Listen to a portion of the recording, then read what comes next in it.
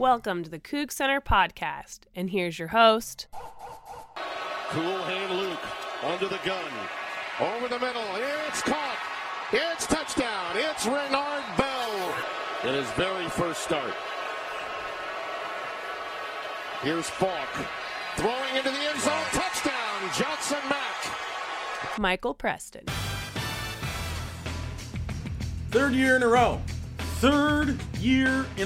I get to use the Duck Hunt intro on the podcast after the Oregon game. That's pretty gall darn neato, isn't it? That's pretty neato. Thanks to Fox for those highlights.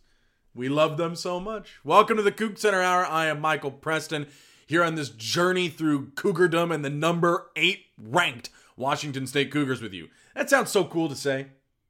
A single digit in front of the Washington State Cougars name on the little score bug. And it's a little snowman. It's so nice. Normally I hate snowmen because when I golf, they're awful. That's a terrible joke. And as usual, I have let off the show in an awful way. Vince Grippi of the Spokesman Review is going to join us here in a little bit to talk more about the Cougs. Rob Hwang of California Golden Blog is also going to stop by to talk about the California Golden Bears, the Cougars' next opponent. However, I would like to go back over that Oregon game a little bit, if you don't mind first. Oh my gosh, that was great. Especially that opening sequence of stop on fourth down. I don't know what Willie Taggart was thinking there. You're, 2 minutes into the game, and you're going for it on 4th and 1 in your own territory? Look, I'm as big a go for it on 4th down whenever you want to guy as there is, but that,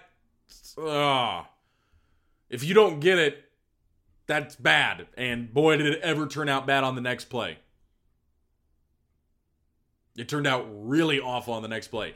And same thing happened kind of later in the game. I'll get to that in a second. But it's Washington State team, and we'll talk about this with Vince too. They're doing it with defense. This is what astounds me. The offense isn't humming along like you would almost expect it to. I would say that it's not quite living up to expectations of a redshirt senior quarterback. Jamal Morrow's having himself a hell of a season. Tavares Martin, very good. Isaiah Johnson, Max coming along. Renard Bell, what a breath of fresh air he's been. Jameer Calvin, too. But it's still not, still some offensive line issues. Still some issues getting the running backs going in the running game, not the passing game. This defense, has taken a Mike Leach team into the top 10. Who the hell would have ever thought that? Sit down, you're lying if you thought that. This defense has just been absolutely flying all over the place. And I get that Oregon was starting a freshman quarterback, and I'm sick of all the, Wazoo faced a USC team that was depleted in a freshman quarterback in Oregon, blah, blah, blah, blah, blah. I don't care. I do not care about any of that. Because they did exactly what they should do against a freshman quarterback and a team led by a freshman quarterback, and that is hold them to 10 points. 10 points. That's it. The one touchdown scored on broken coverage. Oregon took a 10-7 lead at that point, and they would not score again. They didn't score for the rest of the damn game after taking that lead. These are the Oregon Ducks we're talking about. Right? Just to be clear, an Oregon Duck team that was better than we expected them to be, I think, this year. Better than I certainly expected. I thought Oregon State would be better than them, but again, this is why you don't come to me for prognosticating. That's still Oregon. They still have Royce Freeman. They still have weapons on offense that can kill you. I don't care if it's Willie Taggart's first year and Jim Leavitt is running that defense and doing a fabulous job again. You went down to Eugene and you whacked the crap out of them. I mean, really, it's that simple. And it didn't even look that difficult for you. We're going to be honest about that. It didn't look difficult. They didn't even play, they're not even close to their best game on offense. Not even close. And they absolutely killed them. 23 points, still closer than I think that game really was. That defense was absolutely flying around, being incredibly disruptive. Jahad Woods had another insane game. Hunter Dale got out there, played out of his skull. Marcus Strong got a pick. Multiple turnovers. That defense is doing exactly what it needs to be doing for this team to be successful. Now can you imagine if this offense was humming along like it did late last year?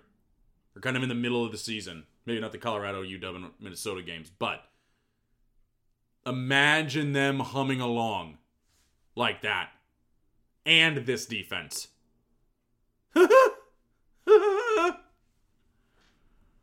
I have a hard time containing my excitement just thinking about that.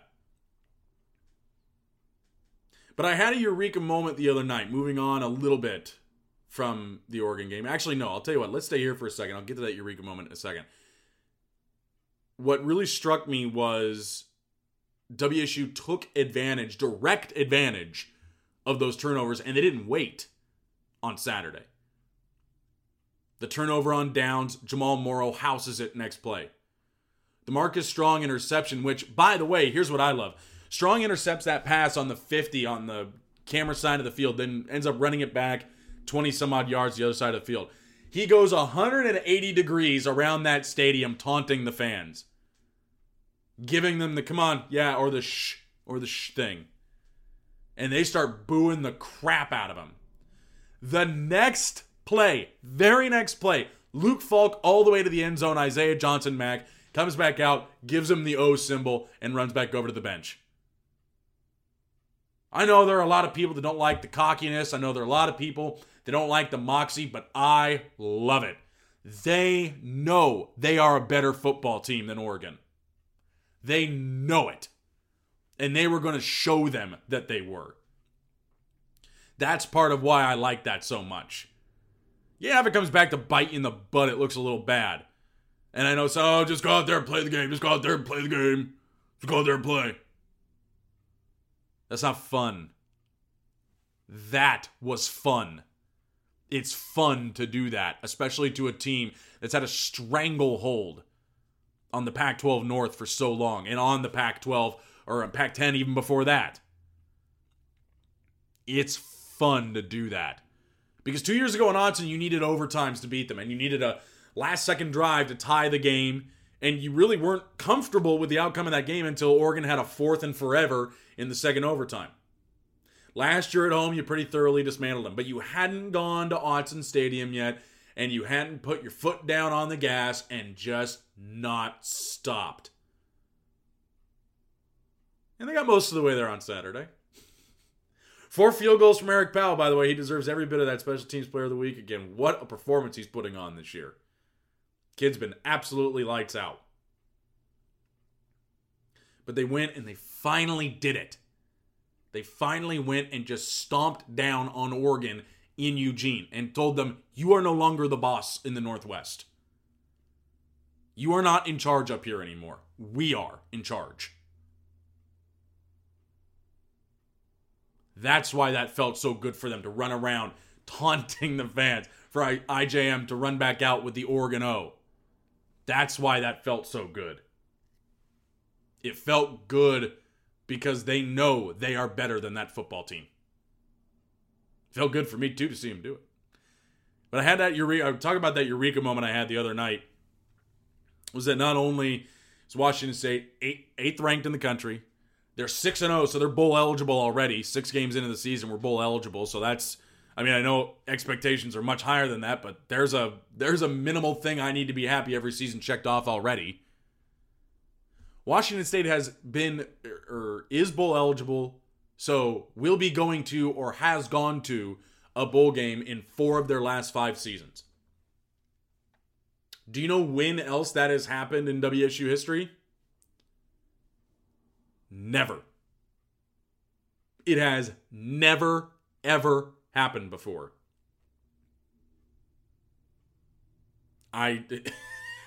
It's hard to wrap your head around how much better this team has gotten just in the last 2.5 seasons. I still think that 13 New Mexico Bowl was a little bit of a fluke, and I think, again, if you switch the 2014 and 13 seasons, we would have all been a little bit happier at the beginning of 2015 after that loss to Cal. But for the last 5 years, you're bowl eligible. And that has never happened before. 3 straight, including this year. That has happened once before. It's just amazing. It's just amazing to me that is where we are now. Compared to, it's so far away from the doldrums of a decade ago. From the suffering of indignities on a week in and week out basis. And again, not like I was the guy on the field getting my crap kicked in, but it was hard to be a fan of a football team back then. And again, it shouldn't compare to being the guy on the field who was actually getting his butt kicked. But it sucked a lot. And this is so damn nice by comparison. Washington State is number 8 in the country. Washington State. I'm still having a hard time wrapping my head around it. Because this is not the norm at Washington State, is it? This is not the norm in Pullman. Maybe it will be from here on out. But, I don't want to get too ahead of myself there, but this is certainly raising expectations. 6 wins just isn't good enough anymore. 7 wins would barely be good enough anymore. This is a brand new era of Washington State football. It really and truly is a brand new era of Washington State football. Because, maybe it's brand new, just a carbon copy of 01 to 03. But man, if this continues, it's a level of success that's relatively unprecedented. And I'm hoping it started with an absolute butt kicking of the Oregon Ducks in Eugene, because wouldn't be a much sweeter way to do it. I'll even overlook that little upset over USC if we can move it to the next week and say that's when it really started. Make me feel a little better. Rub it in more people's faces, because I don't live in LA anymore. Vince Grippi coming up next. We're going to talk more about the Cougs. I know, real disappointing here on the Coug Center Hour.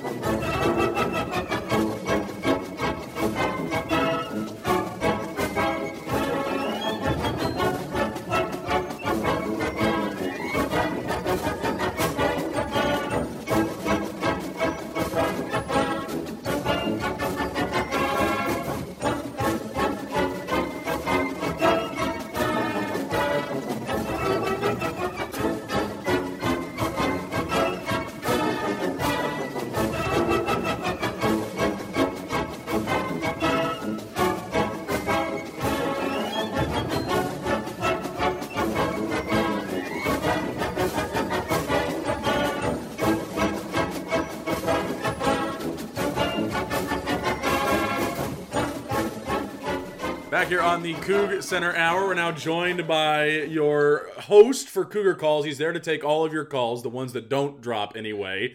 Mr. Vince Grippi also writes for the Spokesman Review. Vince, I like cupcakes, but UW's schedule did kind of stink so far this year. But that probably might have been a little bit of a step too far on ESPN's part, don't you think? Kind of going all in on Chris Peterson like that a little bit. That was the dumbest thing ever. I mean, honestly. Yeah. It's 2 groups biting the hands to feed them. And actually, Peterson didn't really bite. He just kind of mentioned that, we've played it every game this year at night, which doesn't seem kind of fair. And he didn't mention ESPN. He didn't even mention Fox. He didn't mention Pac-12 networks. He just said, it's not good for our fans. I'm standing up for our fans. Right. I mean, really, honestly, it was very innocuous. And Kirk Herbstreit just kind of, with half the information, just spouted off like haircuts do. And it was just silly. And then you double down because, he won't meet us in person. Well, he doesn't meet anybody in person. He just does it on the phone. He gives you more time that way. Come on, Yeah. And the thing is you could put cupcakes out just about every week because only a few teams play really tough non-conference schedules. Yeah, and practically none of them are Power 5 teams, so it's. Yeah.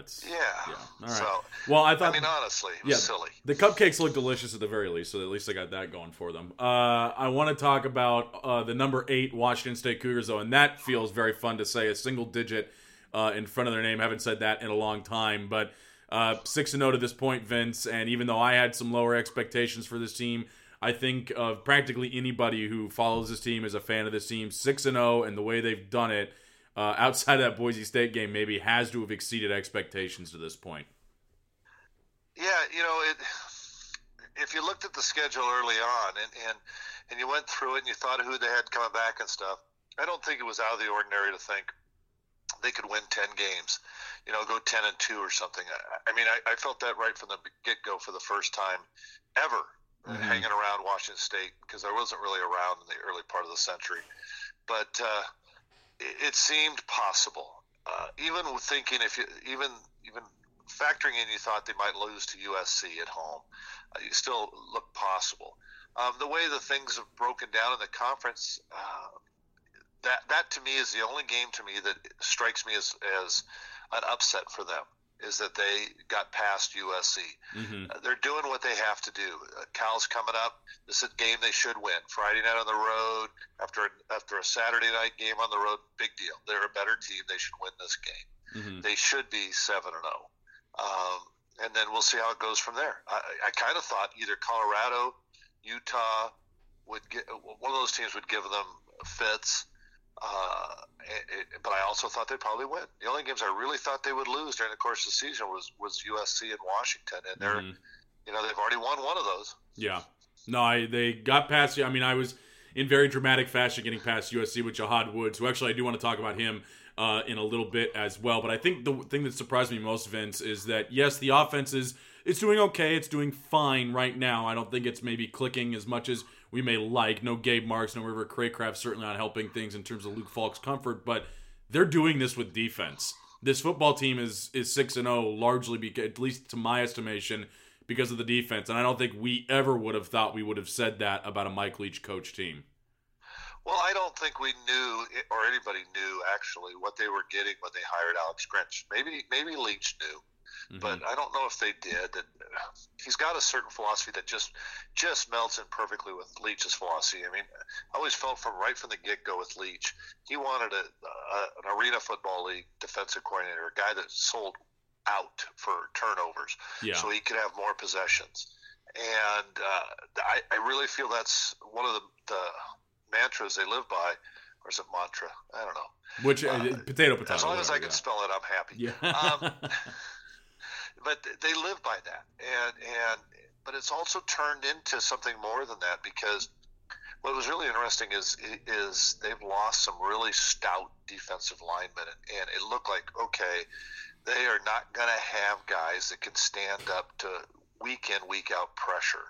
And the last 2 weeks they've played two teams with in some cases NFL offensive linemen. I think SC was a little beat up there, but Oregon has a very experienced offensive line. USC had some really good offensive linemen, and we discovered that what we kind of saw coming up from the beginning is they're so quick, they're so well schooled in what they're trying to do that it doesn't matter. Yeah, these guys they can control gaps up front, and that's crucial for them. But what amazes me, Michael, is the defensive line is controlling gaps, but the linebackers, with basically using at times last week 3 redshirt freshmen linebackers, are making tackles all over the field. You would think that a team of Washington State's pedigree would be decimated if they lost their 2 senior linebackers, that the guys back there that you just counted on, and it hasn't been the case. Yeah. Oh, you talk about losing. I thought Peyton Pallur was going to be a death knell, but let's round out. I want to talk about Jahad Woods a little bit too, because you mentioned how well the linebackers are playing, and when we were in the dog days of the Wolf era, I can remember being on a field with you and seeing those linebackers play and just go, these guys are going to get absolutely killed on Saturday. And to now where you have a redshirt freshman coming in and he is playing absolutely out of his skull, arguably has been one of the better players on the defense for the last few weeks. How refreshing is that to see? Because I think it's part to do, like you said, with Alex Grinch and his philosophy that these guys are just going to be put in a position to make good plays and they're going to get turnovers. But Jahad Woods, he's an athlete on a caliber I don't think we've seen at Washington State in a long time, especially for a redshirt freshman. No, and that's what they're looking for. I mean, when they had him and Justice Rogers out there last week at times, sometime Dylan Sherman out there, you're not looking at a very experienced group. And yeah, it's really funny. The one breakdown they had in the Oregon game came with guys that Nate DeRuyter, Kirkland Parker, they're real experienced guys that had breakdowns. I guess what that tells me is that Alex Grinch is recruiting his guys that he knows fit his defense, and when they're called upon, they're going to do what he asks, and they're going to do it exactly like he wants it done, and it seems to be working. Yeah. I want to talk a little bit about Luke Falk, too, here. He's certainly come a long way since that Boise State game, since he got benched in that game, and I think I finally compiled the stats the other day. It's like been some absurd since then. So he's thrown for 1,500 yards, just short of 8 yards per attempt, 16 touchdowns, and 1 pick since he got benched in that Boise State game. Have you seen anything different in him since then, or is it just a matter of he's just finally gotten in sync with his receivers a little bit better? I think it's more the latter. As the receivers have become more experienced in game action, I don't think anybody's thrown anything at them since the Boise State game that they hadn't seen. You knew what Oregon was going to do. They had enough film on Jim Leavitt's teams that what I really loved was his willingness in the second half, especially to just call the go route and throw it up and let him go. And they didn't complete a bunch of them, and his completion percentage was down, but they picked up some pass interference penalties. They moved the ball. They did make a couple of big plays, and the offense took enough pressure off the defense that they could win. The thing I like about Falk lately, and it sounds kind of weird for a Mike Leach quarterback team, but I mean, you could watch the film and probably say, "Ooh, he's a really good game manager." Yeah. And with this defense, that's what they need right now, because he hasn't made mistakes. That one you mentioned, the one interception, is what they need to win football games at this point in time. Just not turn the ball over. Yeah. Now I thought they basically had 4 turnovers on Saturday night. They had the muff punt, the fumble, and 2 punts that were so short they were basically turnovers. And the defense was able to overcome some of that. The 2 punts they didn't overcome. The other 2 turnovers they did. So as long as the offense can take care of the ball right now and score, maybe what you expect, maybe even less than what you expect out of this group, they're going to be good enough to win. I want to talk a little bit about the punting. That was my next topic that I brought up, because Eric Powell, who's been excellent in the kicking game, he's Pac-12 Special Teams Player of the Week 2 weeks in a row, had a 52-yard field goal against Oregon, a 47-yard field goal against Oregon too. The guy's been excellent this year and since the second half of last year too. I think it's a little much to also expect him to be good at punting, but they seem to just kind of be rolling either him, Mitchell Cox, Kyle Sweet out there at any given time. Does there seem to be a rhyme or reason as to when they're trying the rugby punt, who they're rolling out there to punt to you, or is it just all kind of whoever's standing closest to Eric Mealy goes out there? No, they're using Mitchell Cox when they want to try to pin somebody around the goal line. That must be his strength. A short punt that's gonna stop within the 20 to the goal line, and that's what his role is. I do think that when they're worried about a return, they're throwing Kyle Sweet out there, and at most times they're going to use Eric Powell. I would expect, the way Kyle Sweet's been punting lately, that maybe that's not going to be on their radar anymore. They're going to just start using Powell exclusively. I wrote something today. I said that Eric Powell was the kicker won the Pac-12 Player of the Week award, but Eric Powell, the punter, wasn't nominated. No. Yeah, no. But I guess it was okay. It was enough. It's hard to do both. It takes a special guy, and it's also hard to be a wide receiver and a punter. That's another thing that's pretty tough. When you consider how much time punters spend on working on their craft, people think, oh, they're kickers, they don't do anything. Well, that's not true. Punters work their tail off on their handling of snaps. They work their tail off on their drops. As you know, you've been there. You watched Reed Forrest walk the entire field. Yep. One whole practice just working on his drop, because that was what he was doing that day, just to make sure his drop was perfect. And a rugby punter, it's got to be precise. And there's no way Kyle Sweet has enough time to work on that. Yeah. As much as he probably needs to.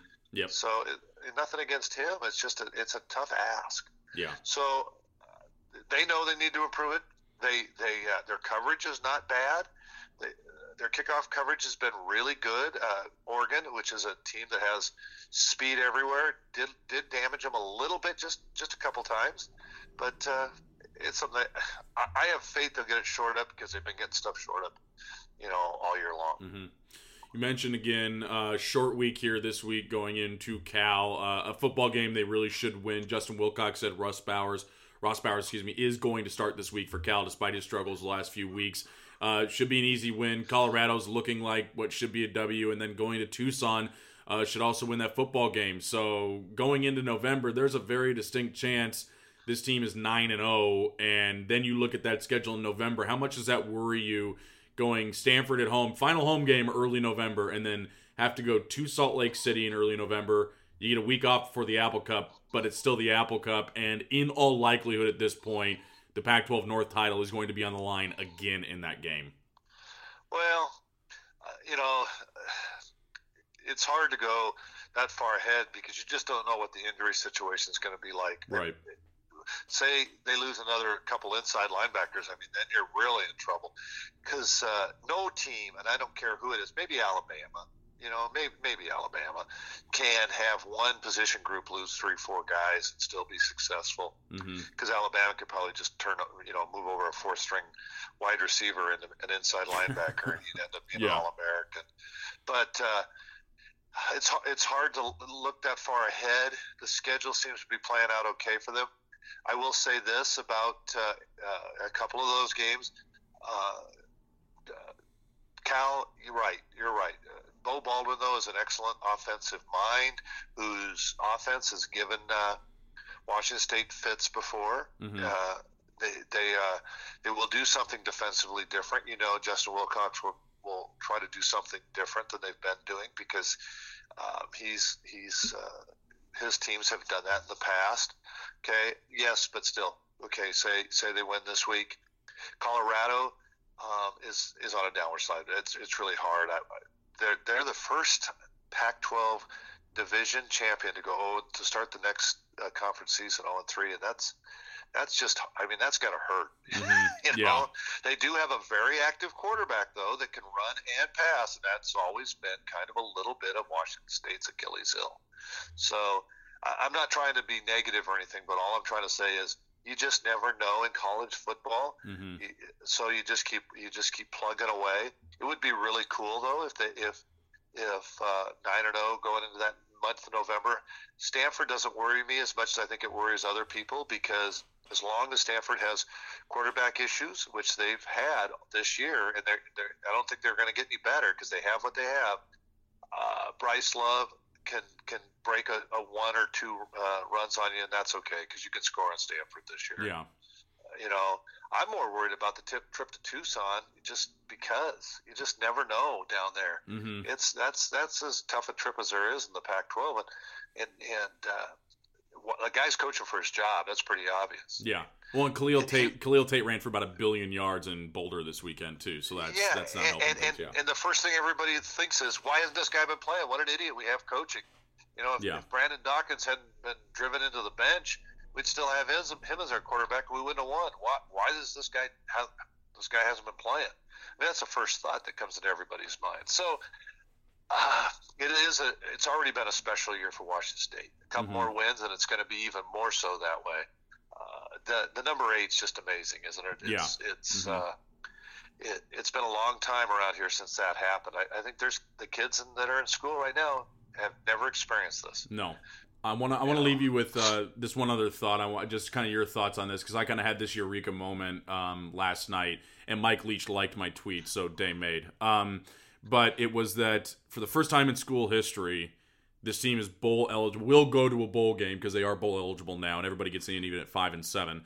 Right. They will go to a bowl game in 4 of the last 5 years. That has literally never happened before, and that I have a hard time wrapping my head. I have a hard time wrapping my head around the fact that it has never happened before. But now that it has happened, and in such a way that you go 9-4 in 2015, 8-5 last year, and you're certainly setting yourself up to better both of those years this year. I kind of had, it was just kind of one of those mind blown moments where everything kind of just fit together like perfectly. Like, wow, that has never happened before. And this is what I find really interesting about this. This is where Washington State was headed in the first part of the century. In that, they went to the Rose Bowl in late the 1990s, and then regressed for 3 years. And the reason they regressed for 3 years is because they were building a foundation. They had decided, okay, we've gone to a Rose Bowl. Mike Price, no one's going to want him fired. We can actually lose to win, and they built a foundation. Mm-hmm. And if Mike Price had stayed at Washington State, I'm pretty sure that foundation would have included exactly what you're seeing now. Most years winning 8 to 10 games. A really bad year maybe winning 6 or 7, and good years winning 10 or 11. Mm-hmm. And that's what they've gotten with Mike Leach. He's built a foundation where they're going to win 7 to 10 games every year, and every once in a while, like this year maybe, catch lightning in a bottle and compete for a spot in the Rose Bowl or the national championship playoffs. Mm-hmm. And that's pretty amazing when you think it's happening in Pullman. But I mean, the plan was in place 20 years ago, and it would have worked if Mike Price hadn't decided that they're not going to put the money into my assistants. I'm going to Alabama. And it kind of fell apart after that. It started up again when Bill Moose decided to hire Mike Leach, mm-hmm. and Leach started attracting the kind of players that he wanted. He's hired assistant coaches that have really blossomed, and the plan is pretty solid and it's working pretty well. Mm-hmm. The amazing thing about it for me, Michael, is that after Joe Salavea left last year, everybody thought, ooh, it's going to hurt recruiting, which we don't know if it has or has not yet. Yeah. But also, our defensive line, he was a great defensive line coach. Well, they went out and got another defensive line coach. It turns out their defensive line playing pretty darn well. Mm-hmm. Yeah. So they found a fit for their staff that works pretty well. So when Gary Anderson quit yesterday at Oregon State, part of the reason given was he wasn't happy with his staff. Mm-hmm. And the first thing I thought of is, who hires that? Who's the supervisor of that staff? Wait a minute, yeah. It's him. Mm-hmm. Those are his choices. If he's making bad choices, you got to make changes. Mike Leach made some bad choices right up. You know what he did? He made changes. Mm-hmm. Yep. And now he's got a staff he really likes. And if guys leave, he'll make other changes. And he seems to be doing a great job of finding guys to fit what he wants. We always love his perspective, especially halfway through the season when you're already bowl eligible, 6-0. Vince Grippi here. You can listen to him. Call him after every game. He's on Cougar Calls. He wants your company. I know he does. So give him a call after every game, but you can also read him on the Spokesman Review. And by the way, just another little tidbit on the bowl game here for you, Vince. 8 of the last 9 they've gone to, coach named Mike. Yeah, Mike Price and Mike Leach, huh? Yeah, I think that's a requirement from now on. Michael needs to be the name of the coach at Washington State. How's your resume? Awful, actually. So, I mean, I'll put in a token application like PFT commenter or something, but I maybe expect an interview, maybe just one interview, not a second though, I would say. Well, as long as you can hire good assistants, you can just be the guy that stands up at press conferences and says things like, "Well, let's on to Oregon." Yeah, I would be really good at that. I would be exceptional at that. Vince, thank you for joining us. I appreciate it, pal. Anytime.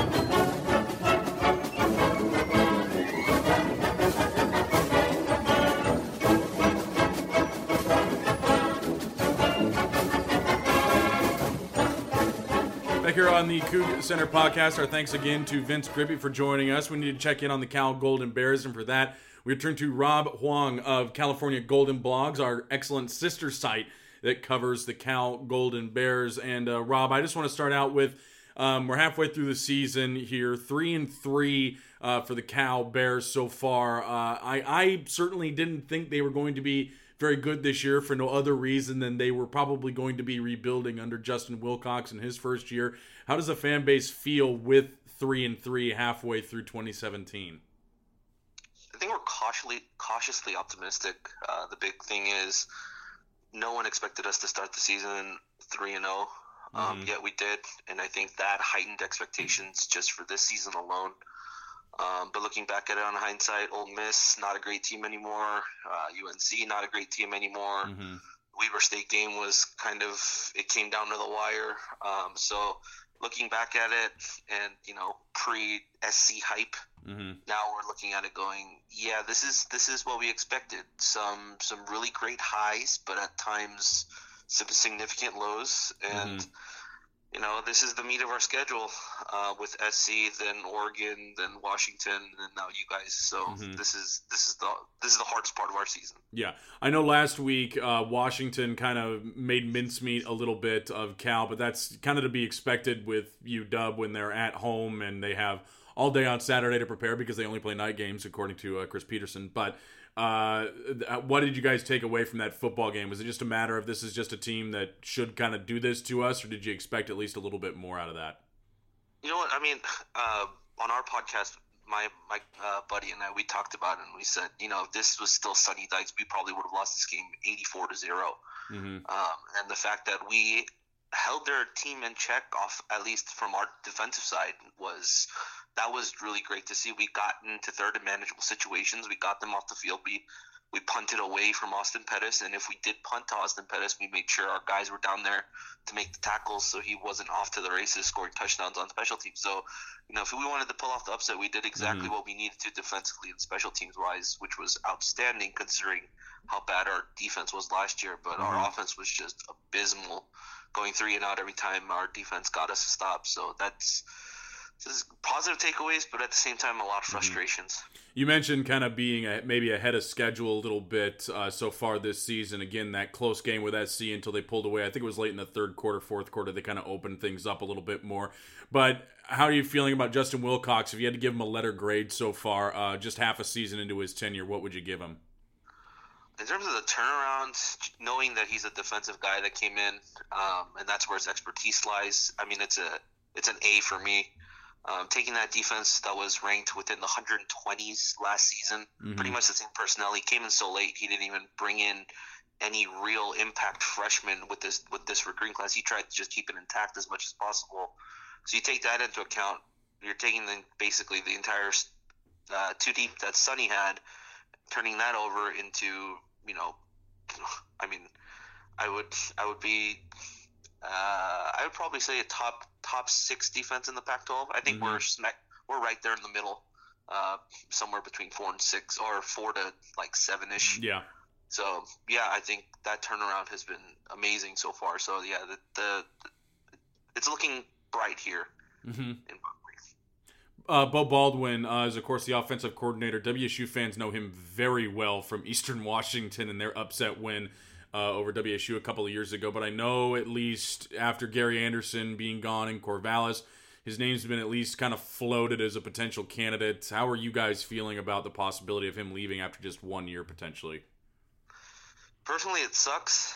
You never want to see coordinators leave just after 1 year. But at the same time, when we hired him, a lot of the fan base, we kind of assumed that this might be the case. Maybe not after 1 year, but he's a head coach at Eastern Washington, had great success there, comes into Division I to a Power 5 school, and then takes the offensive coordinator job there. And we automatically assume this is a pad the resume type of job where he comes here, coaches really well, recruits well for, let's say, 3-4 years maybe, and some up and coming team decides to take a swing at a head coach or an offense coordinator that has head coach experience. I want to something Justin Wilcox said. The other day, I think it was on Monday, that kind of caught my eye a little bit. Was I'm paraphrasing here, but he basically said that they were reevaluating everyone after the 3-game losing streak Cal's been on here. What does that mean to you, and does that concern you a little bit going into a short week against the number 8 team in the country? Personally, I don't think so. I think for me, he's lighting a fire under all the guys. I mean, the big mentality when he came in to begin with was during practice was the competition. Guys like, on the defensive end, Darius Allensworth was our starter at cornerback all throughout last season. We came into the season and he was the first cornerback off the bench. He wasn't even starting. Yeah. So that just tells you that he wants competition in play. He wants guys to feel like they're not set at any position on any given Saturday or Friday. So I like that approach. It's the first time he's been very aggressive in what he's said in the post-game conference. Up till now, it's always been, they're making strides. They're doing well. He did some great things. He did some things that we can work on. But, yeah, you could definitely tell that the coaching staff and just the team as a whole was very, very frustrated after that Washington loss, considering the 3 before that as well. Yeah. So, yeah, I think it's great that he's reevaluating everyone. And, just because this is such a young team as well, you might as well start doing that on a week-by-week basis because you're going to have to build this program for the future. You said also yesterday or today, I can't remember exactly which it was, Ross Bowers is going to start against Washington State. I know Chase Forrest played a little bit against Washington. Bowers' stat line not hugely impressive, but he's certainly been very good at times for Cal. What does Cal get out of him when he's on the field for the Golden Bears? One thing's toughness.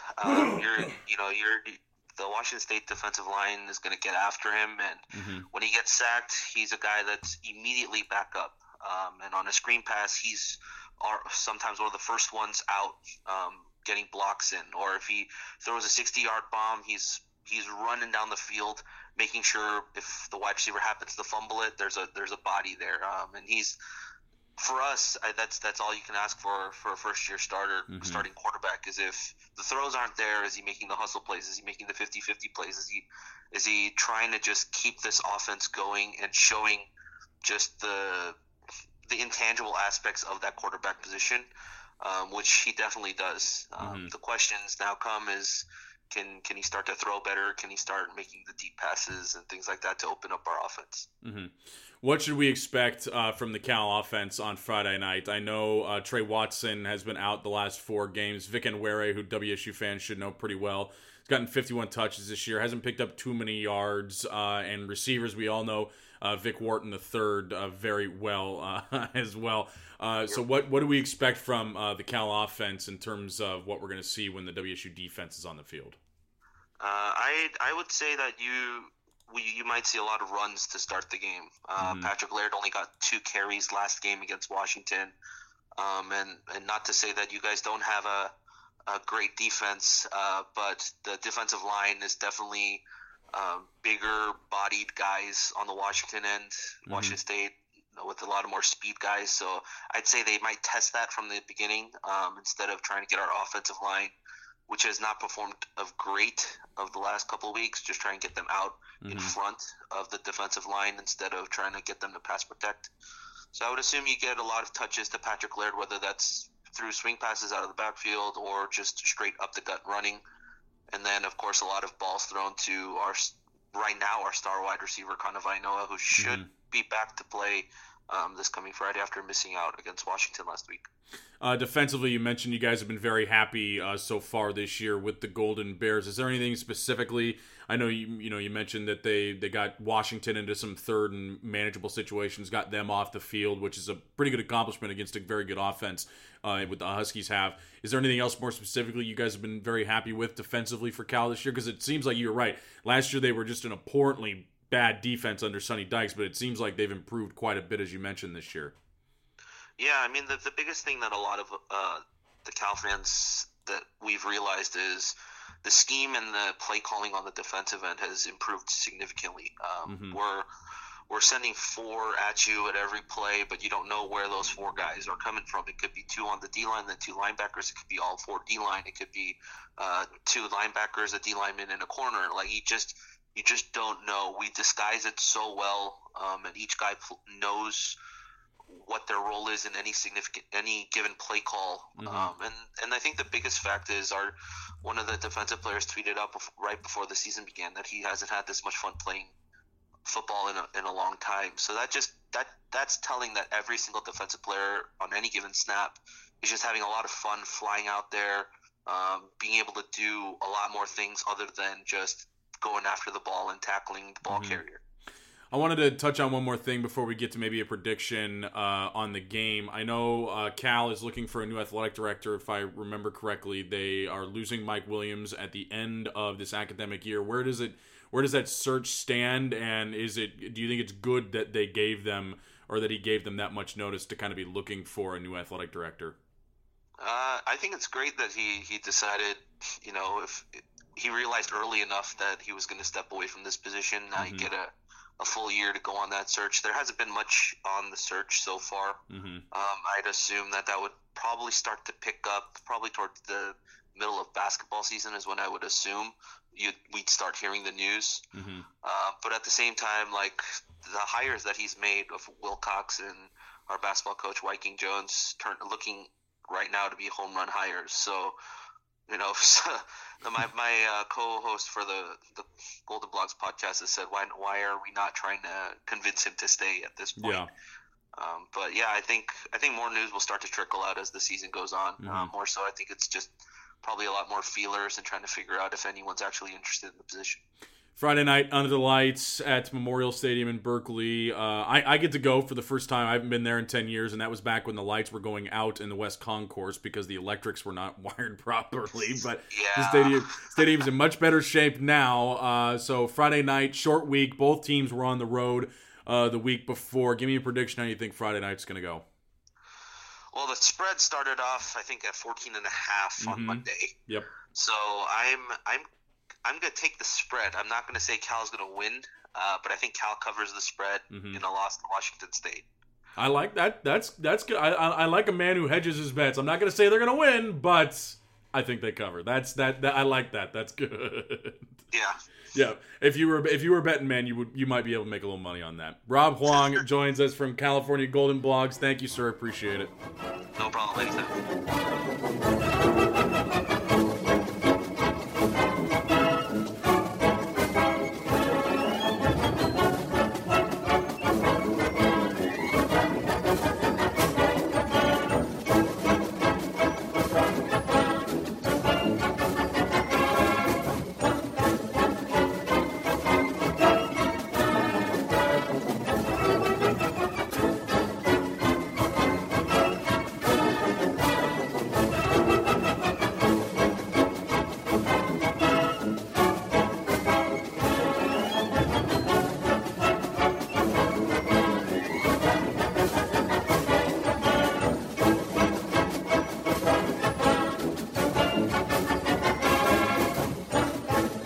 Back here on the Cougs and Iron, thanks to Rob Hwang for joining us to go over the Cal Golden Bears. His insights, very valuable, ahead of Friday night's matchup on ESPN, lover of cupcakes.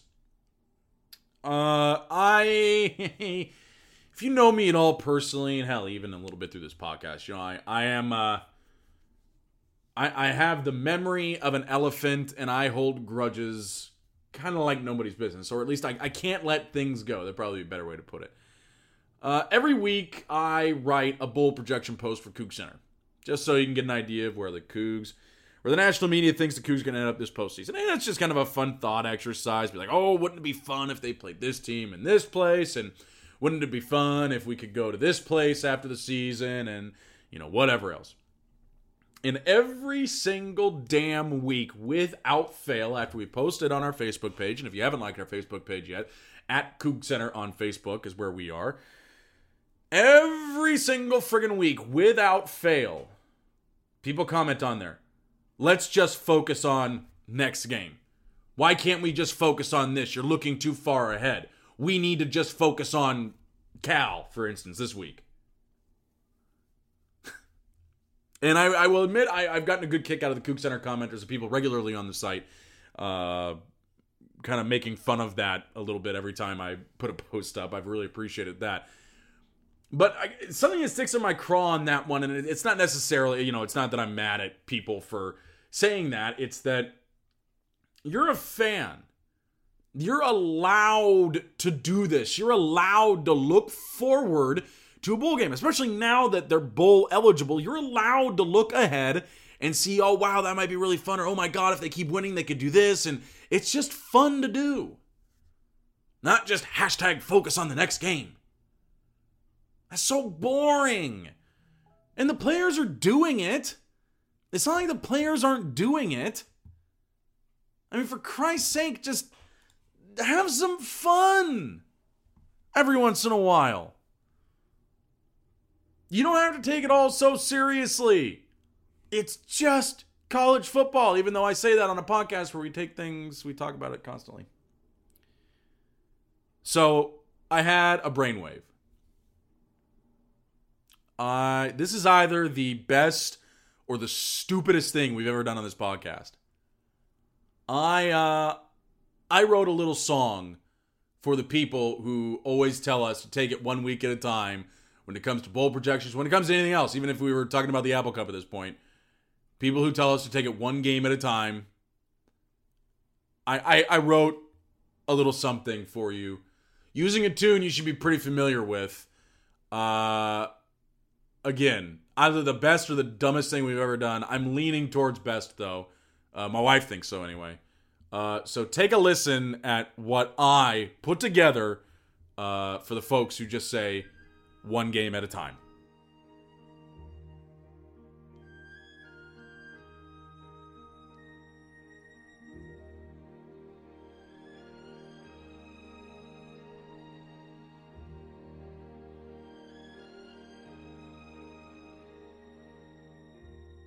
Tale as old as fans. Some are real curmudgeons. Nothing can be fun, not even winning a ton unexpectedly. Not a little change. Can't even look ahead, team ain't even scared, but fans must prepare 1 week at a time. Ever just the same? Why must you poo-poo? Every friggin' week, ever just as sure as the sun will rise. Tale as old as time. Not even a surprise. The line here really says, learning you were wrong, but lol, yeah right, you won't. Certain as the sun. Hashtag focus week to week. Tale as old as fan. Song as old as rhyme. 1 week at a time. Tale as old as fans. Song as old as rhyme. 1 week at a time.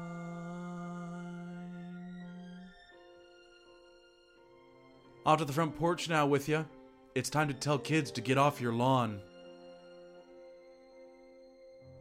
Dunderhead of the Week coming up next here on the Kook Center Hour.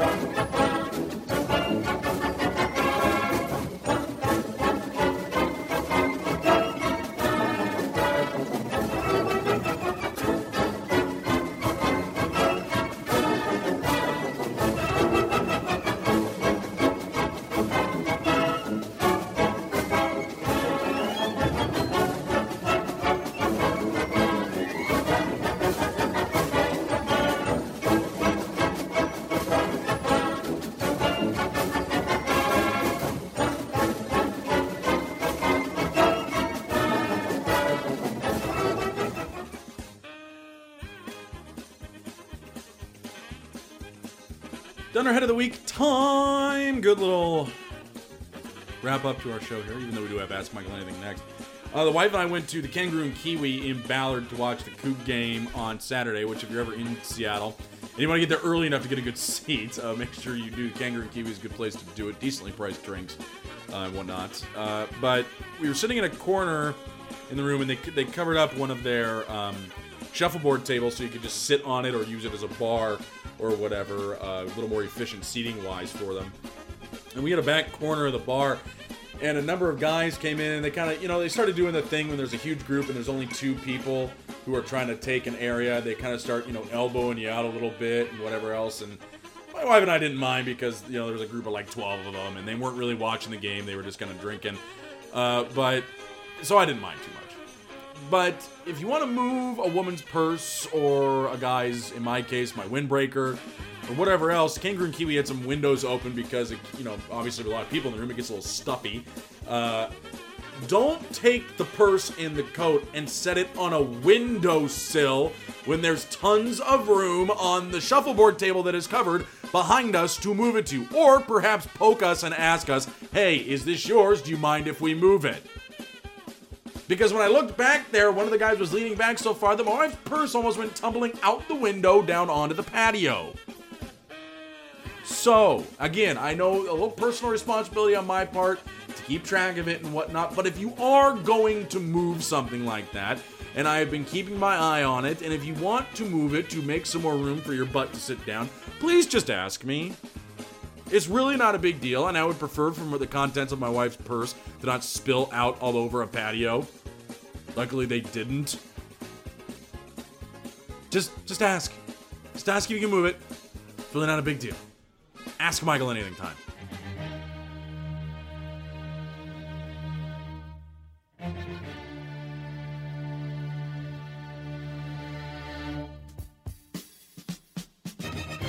Ask Michael anything. If we go 12-1, would you rather get the number 4 seed and get smoked by Bama and Clemson, or get snubbed and have a good shot at winning a major bowl game? That from Jeremy Fegan. I'd rather get smoked by Bama or Clemson. You're in the college football playoff. It's that simple for me, because I would go to New Orleans. I would absolutely go to New Orleans in that case, or whichever game is closer to whoever the better seed is. At Mr. Tommy G Man, please state your opinion on Porgs. Porgs, that thing in the Star Wars trailer. Gonna wait and see. By the way, I'm like, the only way to see that is at Cinerama in Seattle, or somewhere with a reserved seat, right? Because, like, especially in that first week, I'm not trying to cram myself in and dealing with the save and seat people and all that other crap. It's got to be somewhere with a reserved seat, right? That's the best way to do it. At BT White 22, Ben White, how much money and perks would UW need to give you to be their radio play-by-play announcer for football and basketball? Oh, Ben, I have bad news. I've done that before. I was the play-by-play guy for volleyball and women's basketball years ago. It was a fun job. I really enjoyed it, actually. And the people there were great, and I had a honeymoon to pay for. And I would, honestly, I'd do it again if they asked. Some of the people in the a lot of the people in the athletic department there are really great. It's the fans I mostly had an issue with. But they're not going to invite me back after saying that and all the crap I've said over the years anyway, so that's okay. At V Whitney 50, Victor Whitney, can we get a better version of the WSU fight song in the podcast? Hate that it plays that intro twice. The problem is, the only thing I can pull off online has the people singing on it, so I could just do 30 seconds. I will put it up for a vote. If you guys just want to do 30 seconds, we can do that, but the only one I can find online has the people singing over the second half, and they sing the regular fight song. They don't do the WASHI on it, so it's a little weird, so it's just a pain in the butt. At Totes McStos, how great is it to say the WSU's win streak over Oregon is 3 times longer than UW's over Oregon? And also point out to them that UW lost to them 12 straight times. WSU's never lost to UW that many times. So really, I mean, who's your real rival, guys? Who's your real rival? That's fine. At WSU Brady 27, defense has been flying around the field every game, out of this world, on a scale from Ferrari to spaceship. How fast is the speed D? Spaceship re-entering the atmosphere or exiting? I'm going to have to go with Elon Musk's Hyperloop. Is that faster? I assume that's faster. I don't really know if it's faster. At Jimmy the Coug, Jimmy Morgan, what is the best road trip to Pullman drink and snack? I usually have an energy drink. That's not healthy at all, though, is my understanding of it, so probably not the best. I did roll with coffee last Friday. because I was trying to get out of the house really quick. I usually pack a banana, and I actually bought a little pre-made sandwiches at Trader Joe's, little wraps. That was pretty good. That's pretty good. If you got a little lunch bag, you can keep like an ice pack in there, keep it cool until you want it. It's pretty good. And banana for energy.